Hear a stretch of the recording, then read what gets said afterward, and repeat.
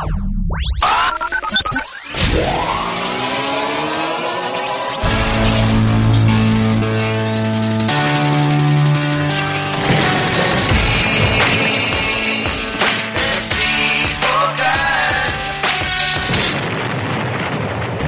is the Fantasy Focus Baseball Podcast.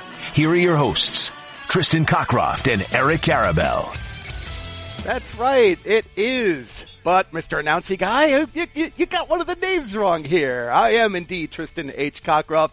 Eric Carabell, of course, is off, trying to serve as the Astros shortstop and number 2 man in the lineup, I'm told. Maybe that's what's going on there, but he's not with us today. Instead, I'm joined by my good friend, my colleague, and my forecaster partner in crime, AJ Mass, as we're back on Thursday, May 30th, to cover the past week's action and, of course, forecast the weekend ahead. AJ, I'm very excited to go ahead and preview this with you. We get some points leagues analysis involved in here, and how you been? I've been fine. I've been avoiding any massages at home because I don't want to go on the IL. I mean, it's been good. I've been hanging. Yeah, you and I are our little New Jersey crazy state lately. We've got to watch out for these tornadoes and everything. And, of course, to everybody, our listeners, please stay safe. When you see these alerts, take them seriously. It's serious stuff, very concerning, and hopefully everybody is safe out there. But baseball's been a little crazy in the past week. We've got a lot to go over. We should dive right in, AJ, because we got so much to do. Let's do the buzz. So many directions to go, and I want to go with a positive story. He's been asked of us a couple of times, Eric and myself, and I want to get your perspective, AJ. Lucas Giolito has been one of the hottest players in fantasy over the past couple of weeks. He just had 2 outstanding efforts since the last time we had our show, had that shutout there against, a complete game, of course, against the Houston Astros, but much... no less impressive as a result. And, of course, he had a decent game facing a similarly favorable matchup. Giolito's been a kind of a star lately, yet he's out there in more than 60% of ESPN leagues. And I'd like to just get your perspective on where he's at. Is this for real? Would you add him? Where would you rank him? Well, first of all, I mean, is it real? Certainly, anytime a guy strings together 5 consecutive wins, it's certainly not a complete fluke. He's not doing this against a bevy of bottom feeders. There aren't that many bottom feeders actually out there in baseball these days. There's maybe 6 teams out of the 30 that I would consider to be bad, and everybody else is kind of like in this lump in the middle there. And like you said, one of them was against Houston. The strikeouts have been consistent pretty much over his last 6 starts, 7, 8, 8, 4, 9, 10. It's not bad. It's not bad at all. That said, I still am not 100% buying in, at least not in terms of points leagues. I've got him, just outside my top 75 starting pitchers, but he's certainly on the rise. He wasn't even sniffing top 100 before this run of success. Deep league, yeah, I'd probably take him and ride him while he's hot, but I'm not necessarily considering him someone who's going to be in the top 50 for the rest of the season just yet. So, ride the hot hand, certainly, but, mortgage the future of my team for him? No. Juice the orange, it sounds like. Now, here's my reaction to that. When you say top 75, initially I wasn't a believer. He was just awful last year. The velocity was down. The stuff wasn't where it was as a prospect. I wonder whether that's underrating him, and I know that I myself have underrated him. When I look at Giolito, I dove into this over the past week. He is a changed pitcher, and what I wonder is whether that means we're underrating him, that the skill set is entirely different. This is a guy who threw a terrible sinker last year, threw it 20% of the time, and he's ditched the pitch, hasn't thrown it a single time in 2019, throwing his changeup a lot more against lefties. It's been effective, so he's got that weapon to neutralize the platoon splits, and the four-seam fastball velocity, depending on your source, it's ranging anywhere between 1 and 2 miles per hour faster this season. So this isn't the same guy. And what I wonder is whether we should just throw out the projections and shoot him up our ranks into the top 50 starters. I don't feel comfortable doing that. But, AJ, and I like bringing in the points angle on this one. When do we throw out those projections and just kind of go with our gut? I feel like in this case, maybe there's an angle here between either the roto head-to-head or the points. No, I certainly agree with you. Nothing with projection or anything beats just watching the players play, seeing with your own eyeballs, and seeing how you feel about it. He still had some April starts where the walks were an issue. So with every time that he doesn't walk 4 batters in a game or 3 batters in a 6-inning stretch, I'm more and more beginning to buy in. But, we are still talking about earlier this month he had, a 3-walk outing. And it's still not necessarily quite where I'm ready to trust 100%. But, trust is earned. And like I said, you win 5 straight games, you're going to earn a lot of trust. Understandably. At least in the short term. Understandably. And look, we mentioned this on the show a couple of weeks ago, that he did have a couple of very hot streaks in the past around some terrible stretches. So, yeah, there's reason to be cautious there. I'm not quite sure how optimistic to get about him, but so far it's been pretty exciting.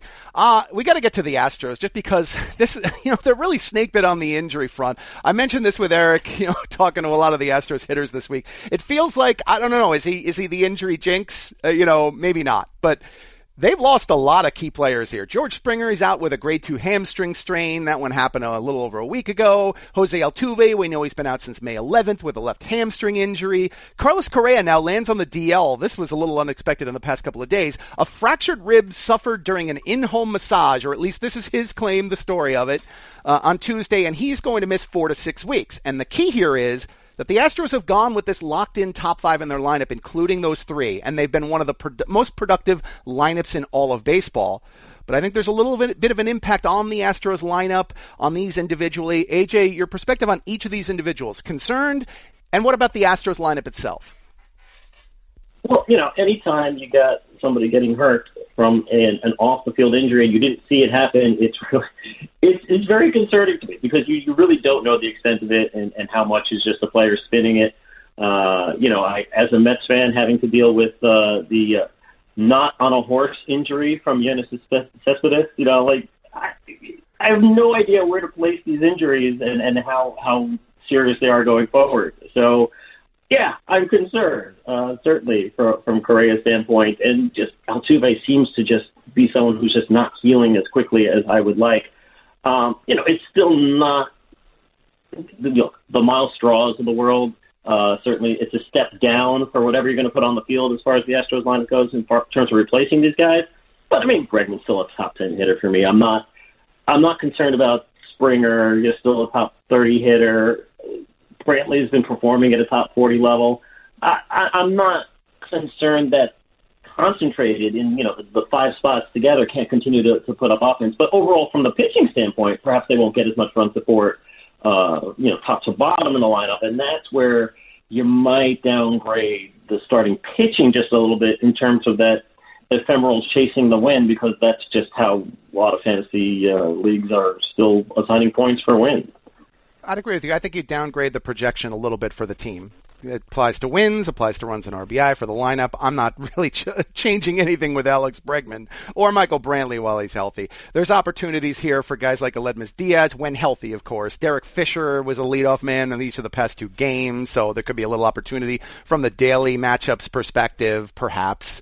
But beyond that, I don't have any major concerns. I am bothered by the Altuve injury, just because AJ, you probably know this. I'm not a fan of the players who suffer setbacks during a chain of injuries. And during this rehab stint, he's had a setback with his knee, from my understanding, during that.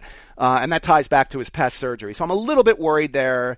That could influence his stolen bases the rest of the year. And Correa, the only reason this bugs me is just, are we just all overrating this guy? Is he ever going to become that star? No, I don't think he is. I think a lot of it just has to do with getting swept up in the fact you play for a team that's going to win 100 games one year, and then woohoo! Certainly your value in terms of fantasy. You look at this as like a machine that's going to go forward, and anyone who joins the next cog into the machine, woohoo! We're going to ride them to fantasy success.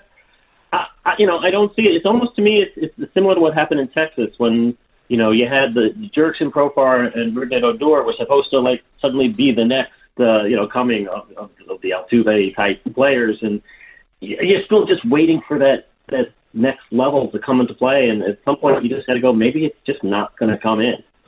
And I think I'll probably make that adjustment in my dynasty rankings. I feel like it's tough to make the case when you have so many other young stars who are playing well and staying healthy. The question is valid.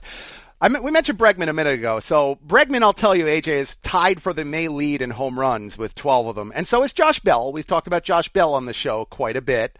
Another guy who's probably very good in points leagues. You can correct me if you think I'm wrong. Do you know who the third man who's tied with them is? Not off the top of my head, no. Well, he had 3 homers the other day, and his name is Derek Dietrich of the Reds, one of the hottest hitters in the league right now. Dietrich with a big 3-home-run game, 12 homers overall in May, and yet he doesn't qualify for the batting title during the month. If you do a qualification set for that, he doesn't qualify. So as a part-time player, he's been putting up some outrageous power. Your thoughts on Dietrich? You know, it's so hard to buy into a guy like Derek Dietrich just because, he's going to ride the hot hand. He's not going to be taken out of the lineup right now, but do I believe that he's necessarily going to be getting this much playing time come mid-August? I don't know that I believe that just quite yet. It makes you wonder, guy's got this many home runs. Certainly he's going to finish the season still being in the lineup on a regular basis. I mean, do you really think that that's a lock? I don't. I don't either, and I mean the Reds aren't using him as a regular player. They're using him as a straight platoon man. They're using him in the way that fantasy managers should really be using players of this type, and Dietrich did this in Miami, just was in a bad ballpark. He has started 1 game against lefties this year out of, let's see, how many, I wrote it down too, and then of course when I scroll through my notes I can't necessarily find it.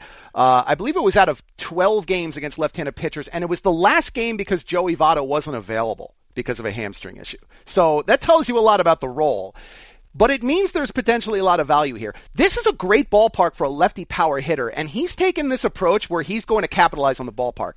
Pulling the ball like crazy, hitting the ball in the air much more at home, and on the road he's going more for contact. So I'm playing him at home. I'm playing him against righties. And AJ, I don't buy in any more than that.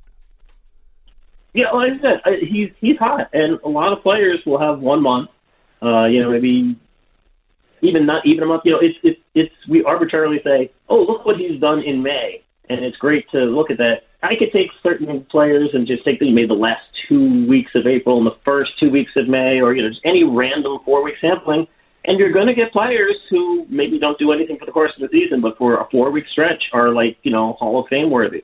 It happens, and people run through these cycles. By the time you hear about someone like Derek Dietrich, he's probably already on the downslope of the cycle. He's not a guy who I think is going to be much more than a 250 hitter, who's going to be much more than, maybe because of what he has built as a base, 25 home run guy. It's just, you didn't catch him at the beginning of the streak, so now looking to try and pursue him in fantasy at the end of the streak, it's like throwing good money after bad. Yeah, there's no shame in being a role player and an extremely good one in a good situation for him. I know it was, of course, Wednesday marked his first start all season against a lefty, and he whiffed in his first 2 trips to the plate against Stephen Brault. So that tells you quite a bit. We'll get to riding the closest carousel in a minute, but first this from Hims. 66% of men start to lose their hair by age 35. Once you've noticed thinning hair, it can be too late. Is that hairline slowly starting to move backwards? Any bald spots yet? The best way to prevent more hair loss is to do something about it while you still have some. It's time to get a handle on those precious locks. I ask you, do you want a bald spot to pop up or your hairline to recede? Or do you want to do something about it first? Why do guys turn to weird solutions or do nothing when they can turn to medicine and science? Forhims.com, a one-stop shop for hair loss, skincare, and other wellness supplements for men. Thanks to science, baldness can be optional. Hims is helping guys be the best version of themselves with licensed physicians and FDA-approved products to help treat hair loss. No snake oil pills or gas station counter supplements. Prescription solutions backed by science. Hims was created by a guy who knows some men's health conversations are easier online than in person. For Hims connects you to real doctors online, which could save you hours. Completely confidential and discreet.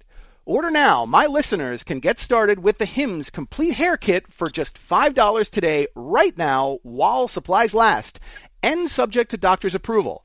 See website for full details and safety information. This could cost hundreds if you went to the doctor or a pharmacy somewhere else. Go to forhims.com/FFB. That's forhims.com/FFB. forhims.com/FFB. Well, AJ, you ready for a little trip? Let's ride that closer carousel. The Closer Carousel. So looking over the roles themselves, AJ, not a lot seemed to change dramatically. And another case of correct me if you feel I'm wrong here. But I want to go through a couple of bullpens because we had some very ugly outings, and I just want your angle on these bullpens in particular. And I'll go right to the Mets. Haha, Mr. Met. Edwin Diaz, not a pretty outing Wednesday. A third of an inning, got one out, gave up 5 hits, 4 earned runs, and 2 home runs in just a hideous game against the Dodgers. Edwin Diaz, he was the locked-in number 1 closer in practically every list in the preseason. Any worries?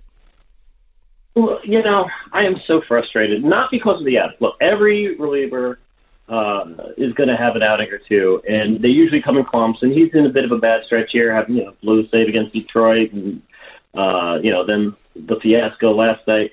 He never should have been on the mound last night. There's no reason he should have pitched. First of all, Diaz, just in general, is a much better pitcher not working back-to-back.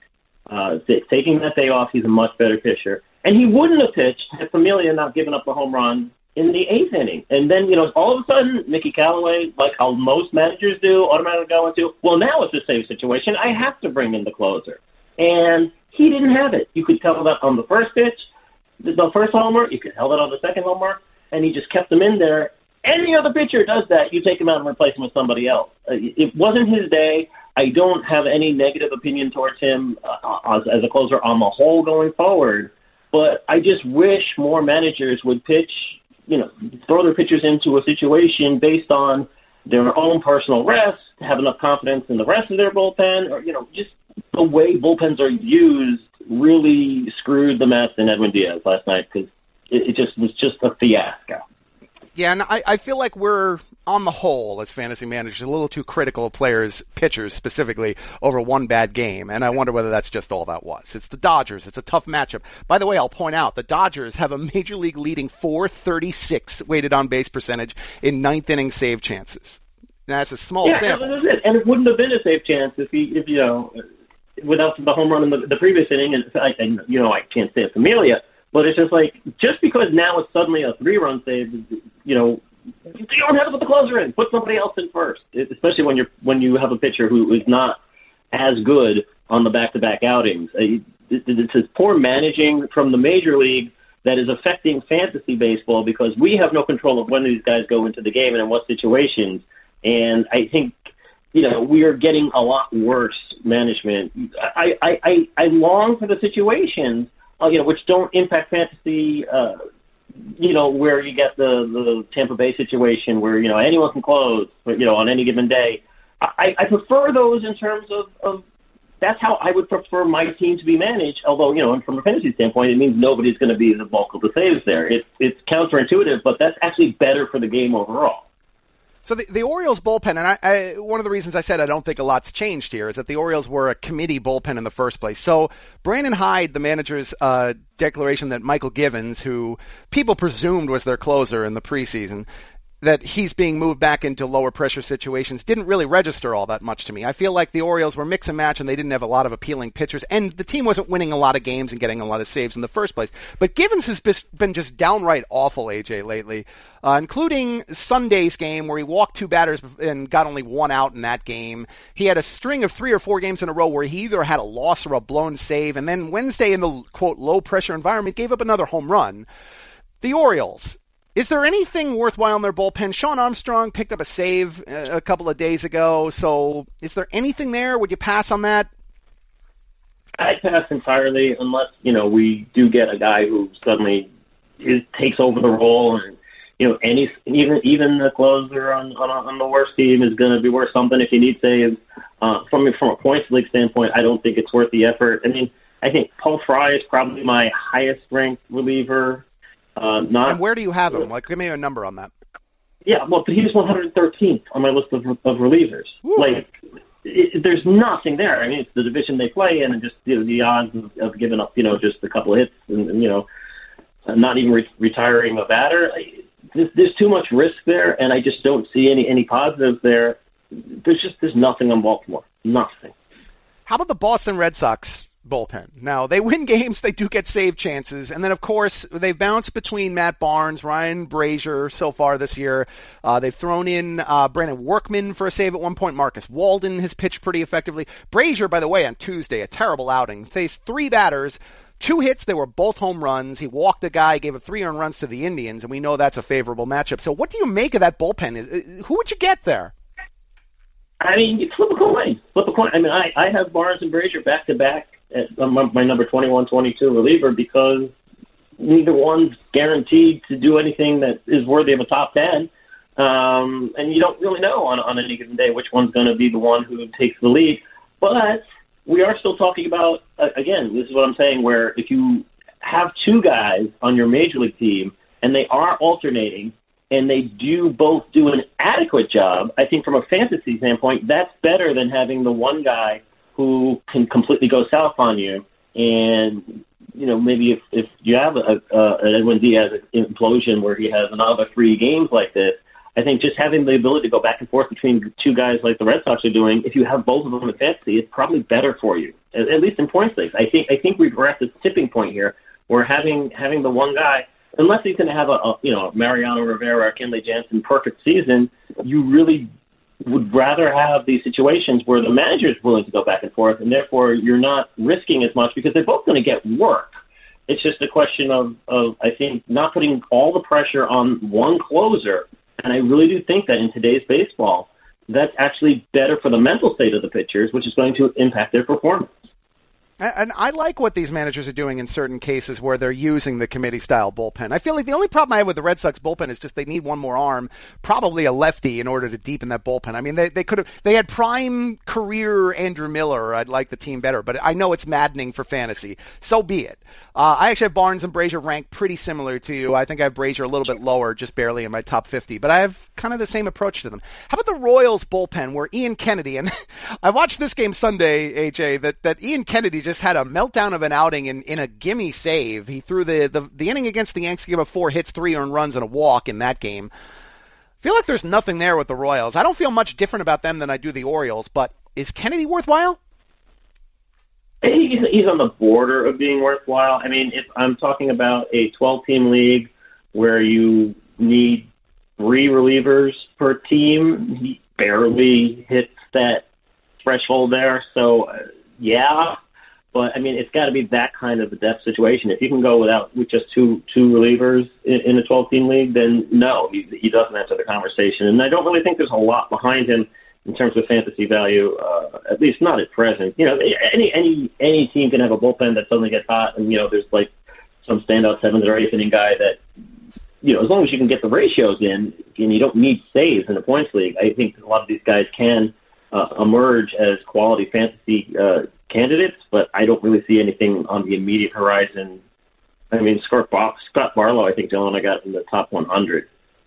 Yeah, I don't know that I have anybody other than Kennedy in my top 100 either. I'm pretty anti-Royals. I agree with you. If you desperately need saves, there's so few proven bullpens or known closers who are full-time guys.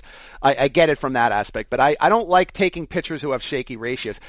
Here's a pitcher without shaky ratios. I want to get your perspective on the Phillies bullpen quickly here. Hector Neris, been very effective lately in his past 6 outings, 5 saves, all successful. Picked up a win in the other one, has a 1.23 ERA, and is getting plenty of Ks, 10 and 7 in the 3rd innings. Is Neris the guy? Are you all in?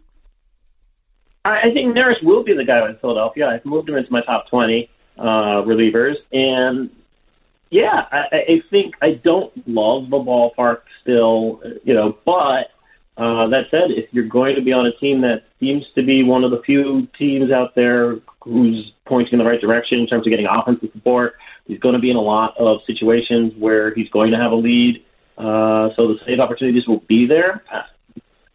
Yeah, you can't argue with a guy who's gaining the manager's trust, and that's half the battle, isn't it? It is. He's pitched very effectively, and I think that's going to earn some trust, considering even with some of the alternatives when they get healthier, David Robertson, 10 saves, no blown saves for Neris so far. He's got 2 holds in addition to that, a 1.90 ERA, lots of Ks.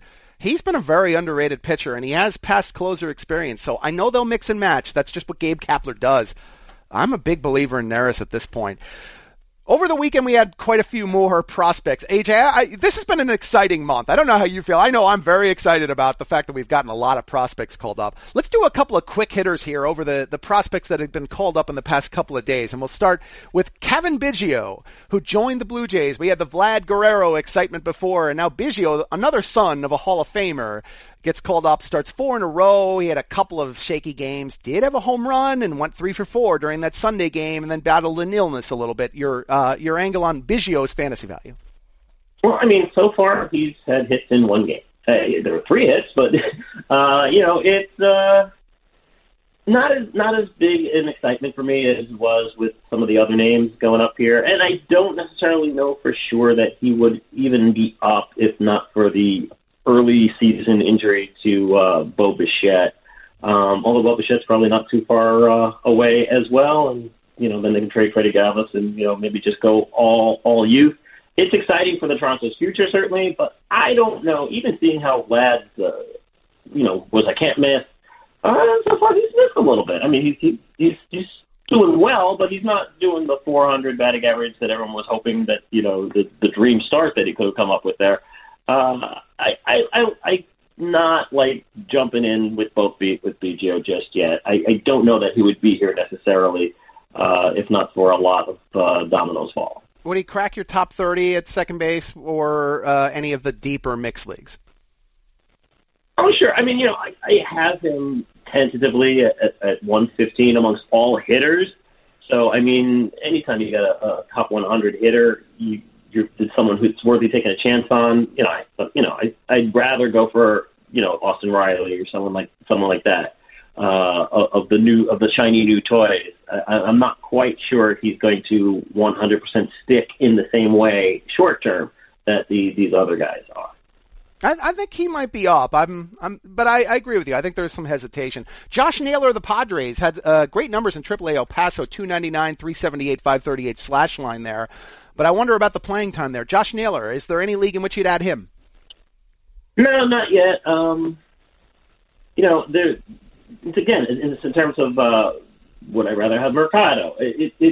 All of the people coming up, I think there's much more. I mean, outfield is also just in a position where there's a lot more options out there. No, I mean, if I'm going to turn to anyone, I'd probably look to Cleveland and maybe try and get some of those guys in Cleveland who are on the wire before I would go towards Naylor. How about I'm with you on that. I just question where the at-bats are coming from. They've got tons of outfielders and first basemen. I just picked up Luplow in Tao. I think he's got more upside, at least immediately. So it's just someone I'd much rather turn to. Although it's a pretty deep league, which is why I wouldn't necessarily touch him in a 12-team mix. Right. I'm trying to in your tout. Do you have daily transactions? Because Luplow, I like Luplow a lot, using him against the lefties. No, unfortunately, it is weekly pickups, although we do have a nice little thing where you can make injury replacement from people who are already on your roster every Friday before the Friday weekend series. So at least if you lose a guy on a Monday, you're not totally out for the week, but you have to have a replacement already on your roster. I like that a lot in terms of, as someone who has been with like Trey Turner and Michael Conforto and late DL moves, IL moves. Yeah, it's a nice tool to have. We had that ad in one of my long-term keeper leagues because we had one team who he had just a slew of injuries on Monday, and I don't think it was really that if we did the math, but that was his claim, and we added the injury rule. I love that little tweak. Kevin Crone got called up by the Diamondbacks as well, had some pretty good numbers in AAA. I mean, pretty good to say the least. 339, 437, 800 with 21 home runs for AAA Reno. We all know about Reno and the hitting-friendly environment, but Crone going to the Diamondbacks. Thoughts on him? Yeah. I would probably like to ride Crone a little bit more now that Walker has fallen off. If I, needed a corner spot filled, I have Walker in a lot of leagues, a lot of shares, and he's kind of slowed down. Maybe, switch a little bit there. Not cutting Walker just yet, but certainly there's a bench spot with his name on it. Yeah, there's opportunity. It's just my problem is they're not using him. I question why they called him up. He has 2 starts in his 6 games so far. So got to get him in the lineup, see what he's got. I can't add him until I see something. How about Devin Smeltzer, who had a great Major League debut, through 6 shutout innings, 3 hits, 7 strikeouts the other day. Got called up unexpectedly there. Would you add Smeltzer? I'm not touching the young pitchers at all, really. I am much more skeptical with pitchers as opposed to hitters. All it takes sometimes is 1 or 2 starts, and the book begins to be built at the major league level. I mean, certainly it's a great story, someone coming back from cancer, and, awesome story, very happy for him, but at the same time, I need to see a lot more from a pitcher who didn't have a whole lot of buzz. There have been so many instances over the decades where a guy comes in, and just 1 or 2 starts, oh my God, he's unhittable, and then all of a sudden everyone goes, yeah, but if we do this, this, and this, and make these adjustments, he's not going to be able to adjust. So I'm not jumping in on a fantasy level with these guys. I'd agree. It's a great story, and I feel like the stuff isn't necessarily there yet. He leans more finesse, doesn't throw particularly hard, kind of a change of pace guy, and when those guys have a little bit more of a fly ball leaning, I want to see more. But I'm excited. Yeah, I hope he does well. Absolutely. It's the impression that we get just in general in terms of fantasy, in terms of young pitchers, it's always laughable. Like any of us have any idea who these guys are, really. I was watching Trent Thornton pitch yesterday, and if not for that amazing catch that Jonathan Davis made, he probably would have been out of the game in the first inning.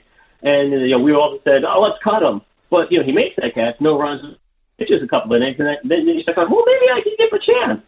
So it's just funny to me that sometimes it's one great defensive play that completely colors our opinions of these guys because we thin slice it so much down in fantasy, especially those who play on a daily level and DFS action.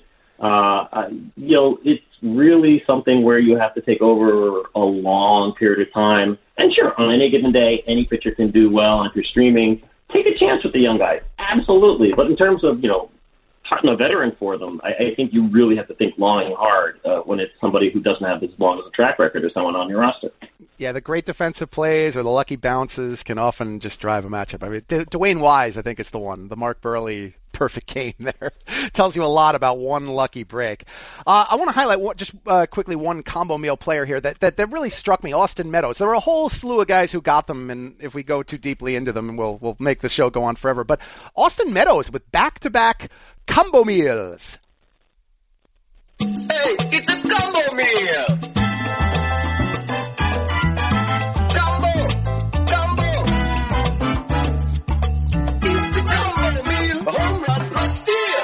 So he did this on Sunday and Monday, consecutive days that Austin Meadows had combo meals, and he's off to just, other than the injury stint that he had, that brief one, AJ, he's been off to an electric start. And the question I have for you about him is he a top 20 outfielder now? Are you ready to lock him in as that? I have him prior to the combo meals. I had him in my top 75 overall. He just moved into it.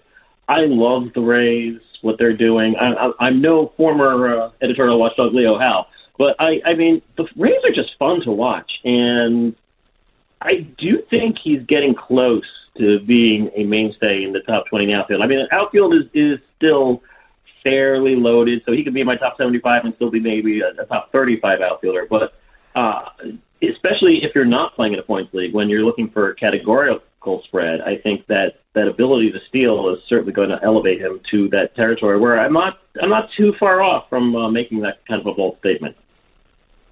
I didn't quite have him there myself, so I guess I'm bold with the question, 29th among my outfielders. But I've been asking that question. You know what? The only thing I have really is just the ballpark is very pitching friendly, so I don't know. I'm a little hesitant to quite trust him to that level. The schedule will come up next, but first, listen up, guys. If you're big or tall, you know what a pain it is to find clothes that fit. So a trip to DXL needs to be on your to-do list. At DXL, big and tall is all they do. They've spent years developing their own sizing patterns to make sure big guys get a comfortable fit every time. Pair that with over 100 brands, and you've got the one-stop shop for men's big and tall. Whether you're looking for jeans, hoodies, suits, or shoes, DXL's got you covered for every occasion in stores or online at DXL.com. DXL, big and tall, built for you at DXL.com. Okay, AJ, let's take a quick look at the weekend schedule here. A very busy weekend, which of course has I hear there's rumors of a Yankee-Red Sox showdown this weekend, but the thing that catches my eye, starting with the Thursday schedule for today, actually is the night game, the ESPN Plus, with the Mets and the Dodgers, which is probably an exciting one to you. Hyunjin Ryu will be pitching for the Dodgers, has been exceptional this year, going up against Jason Vargas. Ryu, where do you rank him? For me, he's a top 20 starter. Is that too aggressive considering the injury history? I think it is too aggressive. Again, it's the injury risk that's keeping him well. I mean, generally speaking, I have my rule of 7 each year is I take pitchers with an ERA of 3.50 or lower and strikeout to walk ratio of 3.50 or higher, and those end up being my elite. There's usually only about 20 to 25 pitchers at any given time during the course of the year who meet those criteria, and Ryu is a mainstay on that list. The problem is that he just doesn't stay healthy, and so I can't really buy in terms of that from the long term. But on any given start, as long as he's going to take the mound that night, I think he's definitely worthy of that kind of a ranking. So I do have him outside my top 40, but that's just based on not quite buying into his ability to stay healthy the rest of the season and the injury risk. In terms of performance when he is on the mound, I mean, there's no question about his talent. Really, I mean, he's turned into the automatic kind of guy when he's healthy, but he just isn't that often. We've talked about him quite a bit on the show.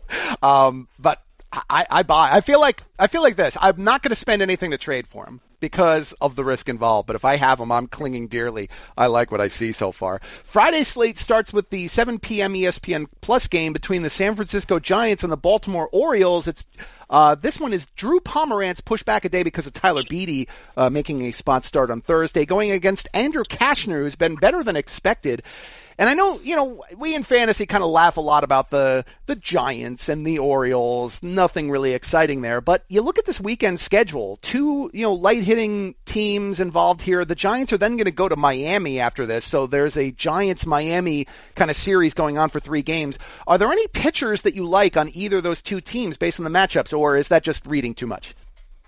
Well, I mean, you do have to look at the matchups and maybe, go beyond the level of Bumgarner and then try and look a little deeper into these rotations and say, hey, if you're pitching against a team that's unlikely to score a ton of runs against you, why not take the chance there, especially if you're in the DFS league, the DFS action.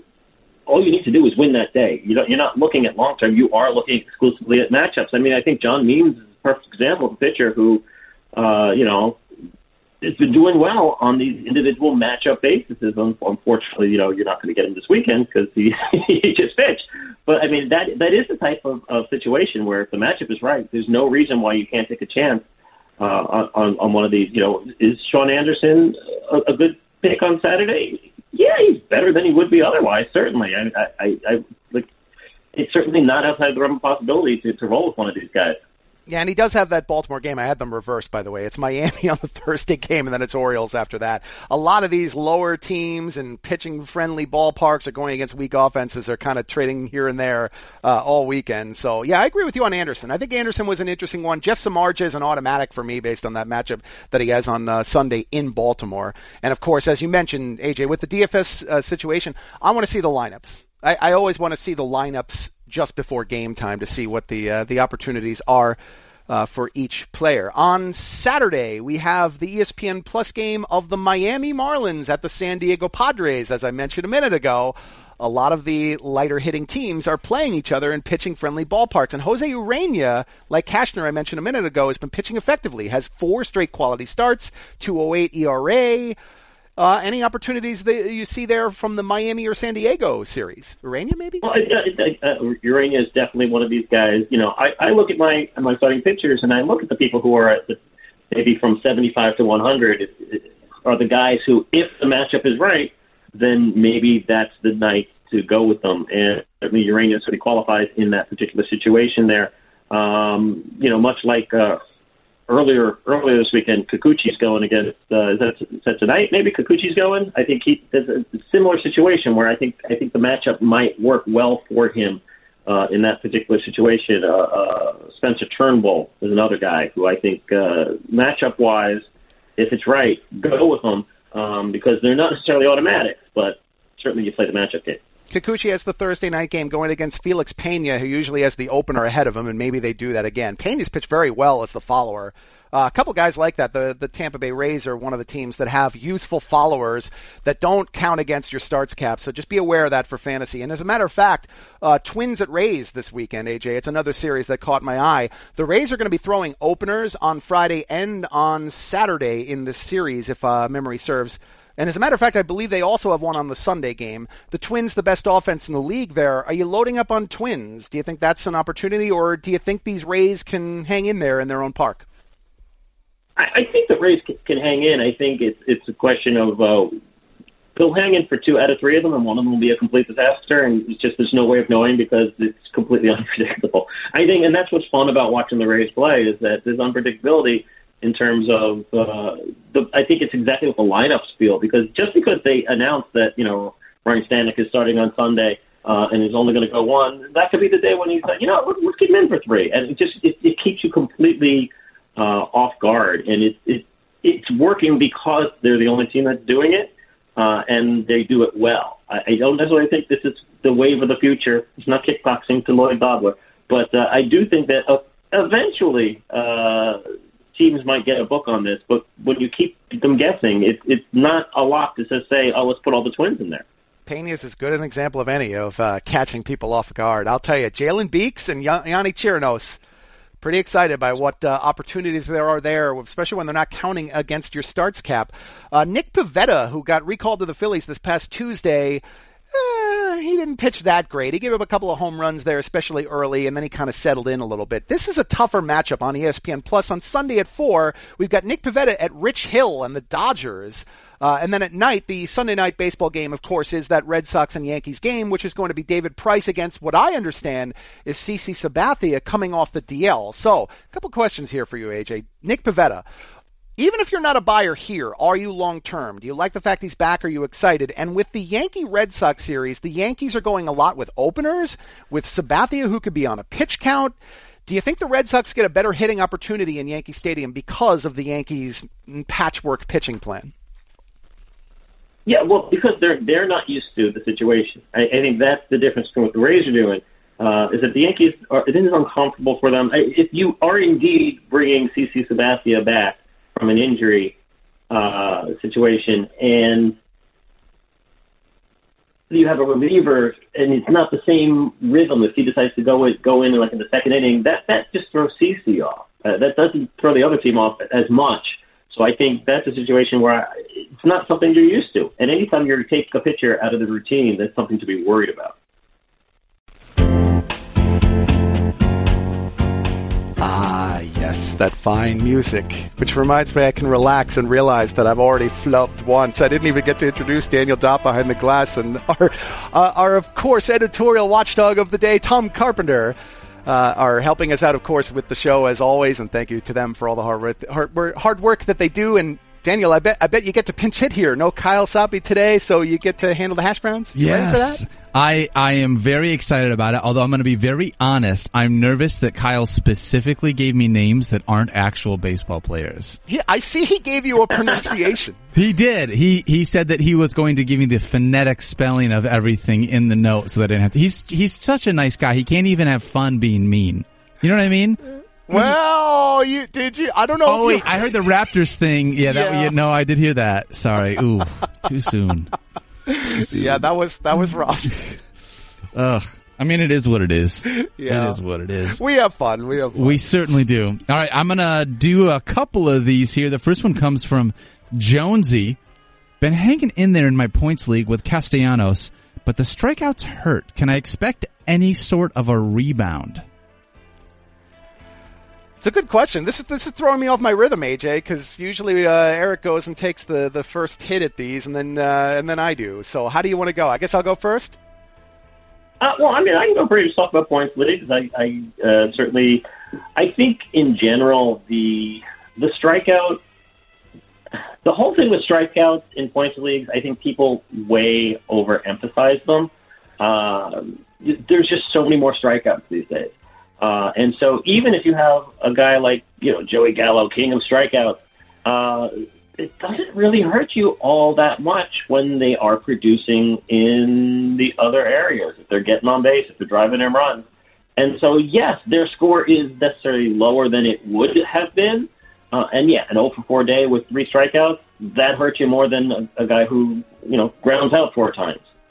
But overall, I mean, he's still in the top 75 in terms of hitters going forward. And so I don't really have any worries about strikeouts being, an issue for most hitters, as long as they're still making contact a good percentage of the time and hard contact when they are putting it in play and getting on base. And, I watched him driving around yesterday. I'm not worried. Yeah, and when I look at the split between the head-to-head roto and the points numbers, Castellanos is actually rating roughly 40 to 50 overall spots better in the points leagues, which is interesting because pitchers usually dominate the scoring, which suggests to me, like you're saying, Ajay, the strikeouts aren't as big a deal as people are making them out to be. What I'm bothered by with Castellanos is that he's not hitting the ball with the same sort of contact quality that he did last year. That's what I liked about him a lot. But if you look even just at the Fangraphs numbers before I dive into the StatCast, I mean, feel free, that would take us hours. His hard contact rate is down roughly 9% this year. And that was the number that I was clinging to as the breakout potential for him. He's hitting the ball in the air, but he's not hitting it with authority. That's bothersome. That suggests that he's not the same hitter. Maybe they adjusted the StatCast readings at that park. I know there was a little bit of rumbling that they had the generous numbers in Comerica Park. I don't know. I'm bothered by it. I agree with you. I think the top 75 hitter number is the right level. Yeah, and it's like you said, it's not like he's the contact is, I think, magnified a little bit by a slight uptick in strikeouts. But I mean, we're talking about a guy who's always been in the bordering on 25% strikeouts, and so last year was better, 22%, but 24% that's normal for him. I don't think there's anything out of the realm of realism here. Okay, love it. Next question we have comes from Brian. How long do you stay patient with prospects, specifically Brendan Rodgers and Biggio, before cutting ties in a redraft league? I just want to say this. Cutting ties just seems wasteful. If you want to drop them from your team, that's fine. But don't just go cutting ties. They're expensive. You use them for work. It's just not worth it. AJ, do you agree?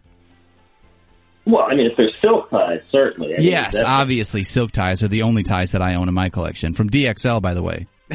Yeah, I think a lot of the problems is that these people who are counting on the shiny new toys to carry their team to a championship are doing it wrong. They put themselves into a Gordian or perhaps a Windsor knot from which there is no escape. You shouldn't have been putting too much pressure on getting this young player to turn your team around. In a redraft league, you're hoping for immediate impact, but they're still rookies, and there's going to be an adjustment period. And so I don't really know what your expectations were in the first place. If you were the type of person who were in a position in a waiver order league, then you were probably in last place anyway, and might as well stick with them. I also feel like, what's the criticism of Rodgers exactly? I don't think he's performed all that poorly. I mean, no power. Yeah, I get it, no power. But has he really performed all that poorly? I mean, the only reason I think anyone would criticize him is that he played the Orioles pitching staff in 3 games at Coors Field and didn't put up 5 home runs. But he's not a homer guy anyway. And AJ, your point's valid here, is that I think a lot of times we have outrageous expectations for prospects, and sometimes you get Dansby Swanson, which might be what Brendan Rodgers is initially. Maybe he doesn't quite figure it out immediately. Maybe he doesn't hit for big power numbers. He didn't in the minors. I'd be patient with him. I think he's in a great situation. We've said that on the show for a couple of weeks now. Maybe Biggio, who wasn't quite, the prospect at that tier. Maybe we're a little bit quicker to move on from him. But I'd be patient with guys like Rogers and Riley, of course, at this point. And I mean, yeah, absolutely. And Fiora and Vlad, people were cutting Vlad after didn't get 3 home runs in his first 2 games. It's like, stop it, just relax. I mean, I think there are no quick fixes in fantasy sports. There just aren't, and people seem to, the people who are going to complain about this, and not necessarily the person who put the hash brown in, but I think a lot of people who complain about, my team is not improving fast enough, are also the type of people who are going to say, you need to trade me, a number 1 pitcher for my 3 bench players. It's like, expectations are a little out of whack. In our game, though, Brian's question is valid in that if you need to move on, don't be afraid to do that. I don't think it's a terrible thing. My problem is not with asking the question so much as what were you expecting in the first place. Even Mike Trout wasn't Mike Trout day one. Yeah, I mean, that's the thing. Mike Trout stunk initially when he came to the majors. People seem to forget that. Set your expectation. Watch prospects. Get used to them. Make your own judgments. And, I have my guys. I watch a lot of prospects. Speaking of which, this, I guess they call this the transition. I like watching prospects, and that's why SeatGeek will help you out with that. Do you ever feel like ticketing websites make getting to the event difficult on purpose? It's as if they're so big they can get away with not caring about the customer experience. So what if their site's annoying and doesn't have the events you want? Hello, status quo. The real question is, how easy could it be if those ticketing sites actually cared? With millions of live event tickets and a price match guarantee, SeatGeek proves there's a better way. Search sports, live music, comedy, and more. SeatGeek has the tickets you're looking for all in one place. In an industry that tends to stagnate, SeatGeek decided to stand out from the crowd. They built fastest way to find tickets so you can stop searching for the perfect seat and start enjoying it. Why is SeatGeek better than the rest? A quick look at the App Store shows over 50,000 5-star reviews. How's that for customer satisfaction? Plus, SeatGeek pulls together millions of tickets from all over the web. Then it rates each deal on a scale of 1 to 10. Finally, SeatGeek displays them on an interactive seat map. SeatGeek breaks down the details. Green dots mean good deals, red dots are overpriced. And every purchase is fully guaranteed so you can shop for tickets with confidence. And right now, SeatGeek will even give you $10 off your first SeatGeek purchase. All you need to do is use our promo code. Download the SeatGeek app today and use promo code FFB for $10 off on your first purchase. That's promo code FFB for $10 off on your first purchase. Okay, we're going to go rapid fire here with a couple more hash browns, if that's okay with you guys. Oh, yeah. Man wants to know, do you think we see Carlos Martinez in the 9th inning anytime soon for the Cardinals? It's a good question, and Eric and I have wondered about this because they put him in the bullpen during his rehab stint, and it seemed like they were aligning him for that, and he did show that he adapted to the role effectively, albeit in a small sample last year. So far in the majors this year, I haven't been blown away by what he's done, but I think the stuff is there. So if I had to put a timetable on it, and AJ, I'll give it to you as an over-under, I'll say a month from now, but I do think he will get save chances. Oh, he'll definitely get save chances. I think, like you said, he hasn't been blowing away he hasn't been blowing away hitters either. Yet to have any outing with multiple strikeouts. He'll get a hit every now and then. I don't think Hicks is doing something so phenomenal that Martinez won't get a shot. Especially maybe after Hicks pitches a couple of days in a row, he'll get his save chances in there. But will he become the guy in the ninth? I don't think that's going to happen necessarily within the next few weeks. Okay, next question comes up from Art Vandalay of Vandalay Industries. Yeah! Would you leave an offensive slot empty in favor of another arm in a daily points league? Ugh, I hate this. I hate this move. It's allowed. I'm not going to criticize the fact that it's allowed. If it's part of the rules, okay. I don't like it. I think you need to have a lineup card. Well, again, it comes down to is it allowed or is it not? I would never play in a league where I would allow you to leave a slot empty.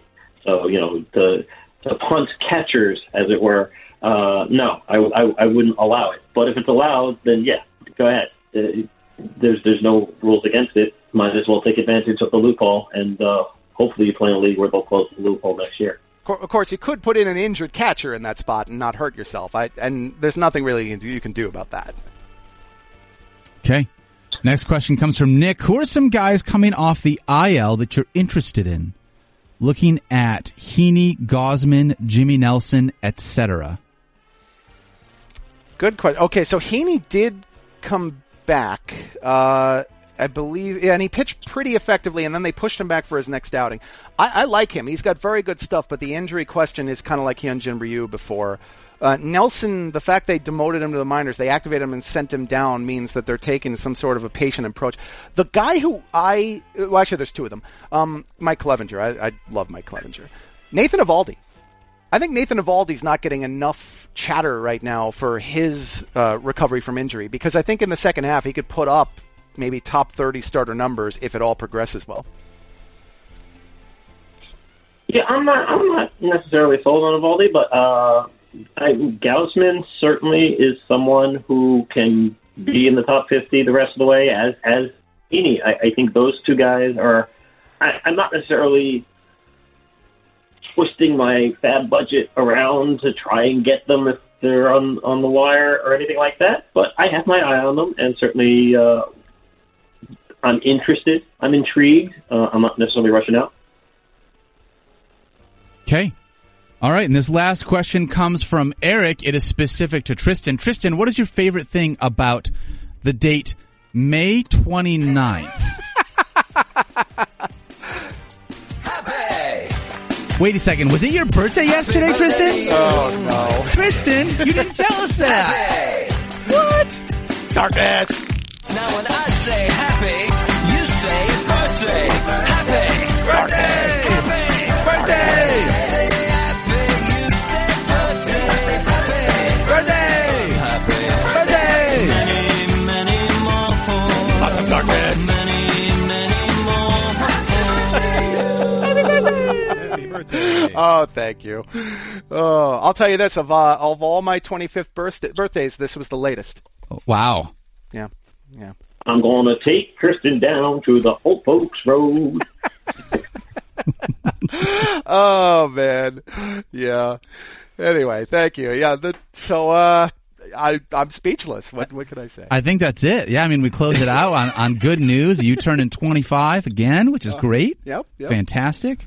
I've figured out the code there. I've solved the riddle, and I'm just going to keep doing that again. I'm looking forward to my next 25th. Yeah.